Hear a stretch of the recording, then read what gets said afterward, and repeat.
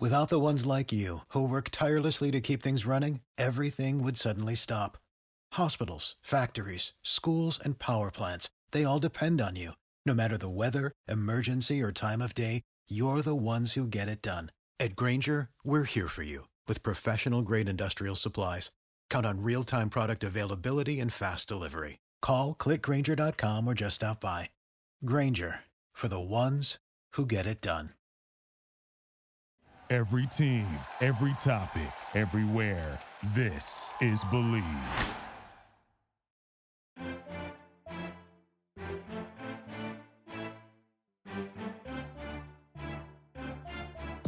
You are listening to More Than a Season podcast with Ashley and Brittany. Join us as we walk through what life is like supporting someone within the sports industry.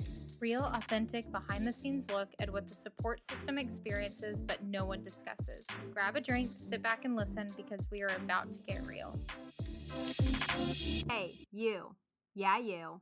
Stop listening, press pause, and if you're on Apple Podcasts, scroll down to the ratings and reviews.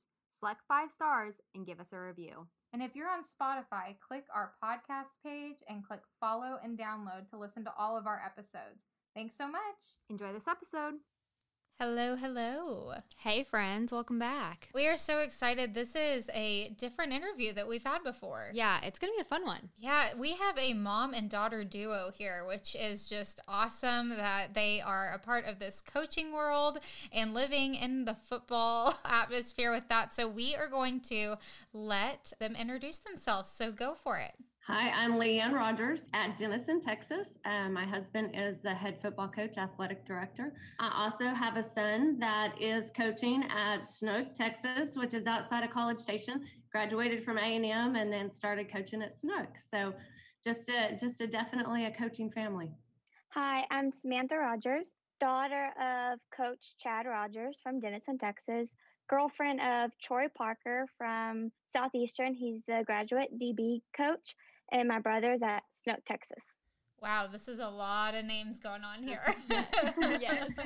So we'll keep it kind of easy from the beginning. So can you guys tell us a little bit about like growing up in the football industry? Like how long has, your husband and your dad both been in the football industry? And can you guys give us like an idea of what you guys have done and like moved and all that stuff? Well, he's been coaching for 31 years. We started out in New Mexico, which you don't have to be a certified teacher to be a coach. So he was going to college and coaching at the same time. We were at New Mexico State in Las Cruces, New Mexico. We've only moved twice, which is unheard of in the coaching world. We've moved from Las Cruces to Snyder. We were in Las Cruces for 10 years and then Snyder for 13 and moved from Snyder to Denison. So we've been very fortunate that we've got to stay put and not had to move a lot. No, that is very fortunate, but I think that is such a neat and unique thing when you don't have to move because you can really embed yourself in the community and really find those people around you. So I think that is amazing. And Samantha, I want to ask you, for growing up with a dad that is a coach, I know that that comes with positives and just things that you have to kind of adjust on. So I want to know, growing up in school, how it was with all the games you had to attend and things like that.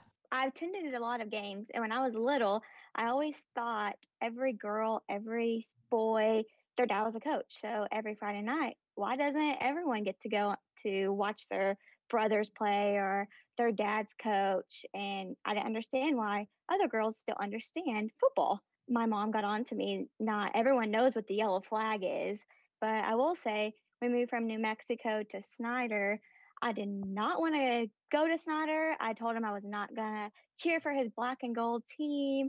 I wanted to stay in New Mexico. And yeah, it worked out good. But I only had to move from New Mexico to Snyder because when I graduated, I moved to Southeastern in Durant, Oklahoma. And how old were you when you moved from New Mexico to Snyder? I was 6. So I had just started kindergarten. So what was that like? Can you talk about like if you remember this part, or maybe your mom wants to chime in too, but what was that like figuring out, okay, I'm having to leave all of my friends. I have to leave my school. I know you said you didn't want to go there, but do you remember anything that they said specifically to you? Not really. I just remember me being a little brat and not wanting to pick up and move because my best friend was next door to us. But Mom, do you remember what you told me? No, they were so young at the time. I guess we probably really didn't talk about it too much. We just made that move. After that, my husband would interview for jobs and we would talk then, okay, do we want to move here? Do we want to move there? So we would discuss it. But at the time, I think we just said, okay, this is what we're doing and we're moving to Snyder. And they were 6-3 at the time. So didn't really have much of a say, I guess, maybe. I don't know. And it was a fast move. My husband interviewed at the end of July, which 2 days in Texas start the 1st of August. So we moved at the end of July and I stayed behind to pack up and move. I mean, it was like within a week we were moving from Las Cruces to Snyder. So there really wasn't much time to think about it. We just made the move. Yeah, that's a fast-paced movement. We are very familiar with just getting the call and going the next week. So we definitely get that. And from a mother's standpoint, when they were so young and they were moving, did you have it in your head on what conversation you would have with them just to make them feel like they are a part of the process? Because we get a lot of questions, we do not have children, on how to handle the football lifestyle, the moving and the time constraints that comes with it. So is there anything that you have learned over these years that you would tell someone? Well, the big thing is you need to get involved. Like I said, we're a football family and we were from the start. I mean, I think our kids missed one game the 31 year. I mean, they're missing now because they're both at different places, but until they graduated from high school, they didn't miss, I think, one game. And that was because a Halloween fell on a Friday night and we chose to take them trick or treating instead. But we immersed ourselves in it. We knew the team, we knew the players, our kids. They would go and run to the players at the end of the game, after they saw their dad. And so we just made ourselves a part of it. And I think that's the big thing, that there is a big time constraint, especially when your kids are little. I think it's more so now that our football season is over. It's like, oh my gosh, he's home at 5. He messes up the whole routine of a day. We laugh about it that he's driving me crazy right now, and especially during quarantine, he was driving me crazy. But I think the hard thing is when your kids are little, and you are having to take care of them, 6-3. But I had a good support system with other coaches' wives. One of the coaches' wives, she didn't have any kids. She's and her husband are kids' godparents. And so, she would she would travel together with me and help take care of the kids. So, you just you have to be involved and be a part of it. And it just makes a whole lot easier. Yes, we definitely agree with that. The short time that we've been in this football world, we've learned community is everything. And all of the women that we've interviewed have said the same thing. So that's awesome to even hear it. But Samantha, so you're dating someone that's a coach. Did you always think you were going to date a coach? Was that always a thought in the back of your mind, like I need to date someone that's in football? I never really thought about dating a coach or necessarily that. I just knew he had to like football. To meet my parents, that's all they talk about is football. So he had to at least understand it. But starting in high school, as a freshman, I was the equipment manager for my dad's team. I don't know how it happened, but my dad just asked me. So I started doing it. And so from freshman to senior year, I was my dad's right hand man. I would help him do anything, set up his drills, fix equipment. I had other friends that joined with me, and they each had a coach, and we all helped that coach during football practice. And then coming into college, I was Southeastern's equipment manager, and that's how I met my boyfriend. But at first, I friend zoned him because I did not want to date any football player. So my senior year, that's when we started dating. I think it's so funny because it's like you grow up in this atmosphere and having, this football family and coaching, and somehow you end up drawn to someone that's in that exact same atmosphere. So I want to know about your boyfriend. So where is he at coaching? What position is it? I know you kind of touched on it. I was the equipment manager at Southeastern. I was a junior. He was a freshman. He played defensive back for Southeastern. And one day he hurt his leg, so he needed a ride to Whataburger. I volunteered to take him, and the rest is history, I guess. We're just friends then, and then just start hanging out. And he needed rides places, so I just volunteered to take him. After he graduated in 2018 with his bachelor's, he became the graduate assistant for the defensive backs at Southeastern. And then just recently, He graduated with his master's at Southeastern. That's really cool. So you guys have just so much coaching going on in your family. So Leanne, I want to ask you, how do you balance it all? Because now your son is in coaching, and did he play in college as well? He played for a year in college and then got hurt. And in fact, he played at Southeastern where Samantha was at. And he got hurt and kind of made a decision that he wanted to be a coach and got out of playing and transferred to Texas A&M because that's where he always wanted to go to college, and graduated with his bachelor's from there in May and then started coaching in Snook. So it's been hard. When they're younger, you don't miss anything that they do. You know, you're right there at everything that they do. And now he's coaching and at a game, and I'm checking scores on my phone, you know, during our game, because I really don't want to miss that, because I'm, you know, invested with those kids and they're like my own children. And so really want to be there with them, but I want to be there with Chance too. So it's been a pool.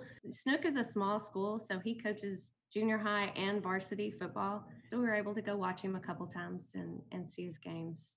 Yeah, that must be a little bit difficult trying to balance all the different schedules because, of course, if it's football, they're usually all playing at similar times. So I can definitely see how that would be hard.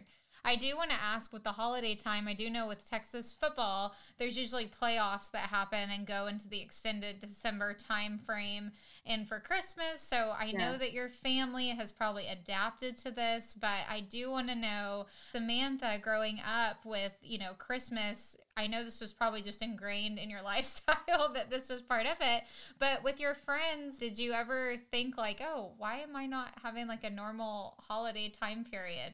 My parents did a good job of Thanksgiving. We always stayed wherever we were living. My dad was usually playing during Thanksgiving. We've never had to miss Christmas anywhere, but my mom always made sure that Christmas Eve and Christmas Day we were at our house. So when we woke up, Santa's presents were there, and then New Year's was spent with family. So parents always made a good gesture of always keeping Christmas where we were. That's lucky. That's awesome that you guys got to do that too. I know Thanksgiving is always a weird one too, especially in football, and people are always like, "Oh, what are you doing for Thanksgiving?" You're like, probably at a football game. I don't know." Yeah. But Leanne, you mentioned earlier you have a really good connection with like the kids and the people in the community. Did you have anything specifically that you did over the years that you connected with them on? When we were in Snyder, we would have the team over after the games and we would watch the scores on the TV with them. You know, just whoever wanted to come, bring your girlfriend, anybody was, you know, invited. Not all of them came, but a lot of them did. And I would feed them and would watch the scores. Denison is a bigger school than Snyder is, so it was hard to do that. But when I was in Snyder, I worked in the business office at the school. They didn't have a job in Denison there, so I became the librarian at the high school. So I'm right there in the middle of the kids, and so that has been, you know, huge. I also take pictures for the team, so I'm on the sidelines. In Snyder, we'd print them out, but now with social media and everybody on the computer, I download them to a website, and they're able to get them from there. So that just kept me involved and kept me, you know, knowing the kids, and I'm right down in the middle of things, which I love to be. So that's fun. Okay, Leanne, I have a really random question. So I want to know, what is the meal that you cook for all these players? Because every time we always talk about it, we're like, I don't even know how we'd feed all these men. Like, what in the world would we do? So what was the go-to? It was lasagna, Stouffer's lasagna. You can buy the big family size. In fact, we had a player that he came home to visit his mom and dad, and he hadn't been home in a while. She said, "What do you want me to cook?" And he said, "You need to call Miss Rogers and find out how she cooks her lasagna. That was the best lasagna ever." And she called, and I said, "Well, you go into United, you go to the freezer section, and you get the Stouffer's." And she said, "Oh my gosh." So she did that, put it in another pan, and he didn't know any different. But yeah, we had pizza rolls, made lots of brownies, lasagna. Sometimes we'd have spaghetti. Sometimes we'd have soup. Just kind of depended. It was about 3 lasagnas that I'd have to cook to feed all of them. Wow. That's crazy. Yeah. I'm not a good cook, so it's like, that's way overwhelming. But I think I could do the frozen meal. Yeah, that was all easy. It wasn't anything homemade, all heated up. Yes, that's smart. So smart. We want to ask both of you this question, but if you guys could tell your younger self or someone just starting out in this industry one thing that you've learned while your time being in this coaching industry, what would you tell them? To probably just enjoy life and enjoy your atmosphere that you're in. Sometimes we get caught up in wins and losses and don't, look at the big picture of what some kids are learning or what they're getting out of it. But to sit back and just enjoy, because it goes by really fast, especially when your kids are little. I mean, blink of an eye and they were graduated and gone out of the house. So, just enjoy it. It is a special life and a special time, and it needs to be enjoyed. I'm with my mom. Enjoy it because, I mean, I feel like just like yesterday, I was with my dad on the sidelines, and now I'm looking back at pictures thinking, oh, I wish I was back there. But at the time, oh, I just wanted to graduate college. I just wanted to move to the next stop. And then a couple of years ago, I was at college, and I just wanted to graduate and get my degree. Now I'm wishing I could go back to college and be back on the sidelines because that's something that I miss the most. Samantha, I want to know, what is one memory that sticks out when you were growing up with your dad? Was there a certain game or something that you remember that was your thing that you did with your dad?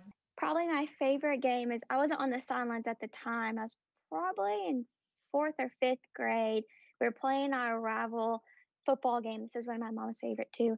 We were playing our rival school in the playoffs, and we beat them by 1 point. They were going to kick a field goal.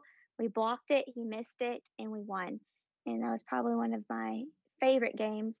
On the sidelines, just all of the games were, especially my senior year. My freshman year, we were 0-9. We weren't very good. And my dad told us, if y'all become 9-0 when you're seniors, I'll get you a shirt. So my senior year, we became 9-1. And he got us our shirts and got to pass them out. And we got to wear them. So that's probably my favorite memory with him there. No, that's super neat. That's awesome. So have you been able to see your dad's games and stuff now, or not really, since you guys have been so busy with your own things? At the D2 level at Southeastern, we didn't have a season this year. So we were able to at least go to my dad's home games. We went to like one of my brother's games and one of his playoff games. And then my boyfriend's best friend coaches at a school nearby. So we got to see him coach. So we just got to make our rounds on watching people that we love coach. Yeah, it's like you didn't miss football, really. You still made it work. You saw some kind of game in person without COVID. I need some fans in the stands moments, because I know that Texas high school football, I am from Allen, Texas, so I know the fans can get a little crazy. So I want to hear if you can share any that you can think of. We had a coaches' wives section in Snyder, and it was distinctly the coaches' wives, and pretty much everybody knew. And these guys, I don't know, I've never seen them before, somehow ended up in our section and started yelling at the coaches. And I turned around and told them, I said, I don't think you realize where you're sitting, but you're right in the middle of the coaches' wives section, and you probably don't need to be yelling at the coaches. And at halftime, they got up and left. But, it gets crazy. Texas football, everybody takes it seriously, and everybody thinks that they're the armchair coaches. And so you just kind of understand that. And I think probably, the longer I've been in it, that I don't really take it to heart too much. What I don't like is when they yell at the kids. That probably bothers me more than anything. They're trying. It's not like they didn't want to make that tackle. It's not like they didn't want to block for that guy, or the football, or they didn't mean to fumble, So my husband can take it, but it's the kids that I don't like them yelling at. Yeah, I get that. Yes, we definitely agree with that. Yeah. Well, like my mom said, we had a coach's wife section, so I was playing with my friends. I honestly, when I was little, didn't realize who they were yelling at, why they were yelling at. And then once you hit elementary, there was this elementary section far away from the stands, and that's where I would go sit. So I never really heard any of the grown-ups because I was too busy with my friends. They weren't yelling at my dad. They weren't yelling at the coaches. And then once you hit junior high, you had junior high section. So we were all just hanging out, talking. And then high school hit, and I was on the sidelines. But there was just one time this guy yelled to punt. And I was like, do you not understand my dad? My dad hardly ever punts. But that's probably the only moment that I know. It was probably best that you were like removed in your own little section. I had that as well growing up. They stuck us like on the bleachers. Not that I'm a coach's kid, but I just remember distinctly having a middle school section and an elementary school section at the games. So that's funny that you had the same thing. But we appreciate all of the stories and the time that y'all both took to do this interview. We could talk to you for days. Yes. Thank you guys so much. We enjoyed it. Yes, I could talk for days too. Lots of stories after 31 years. Thank you. Well, thank you guys so much, and thank you all for listening, and we'll see you next time. Bye.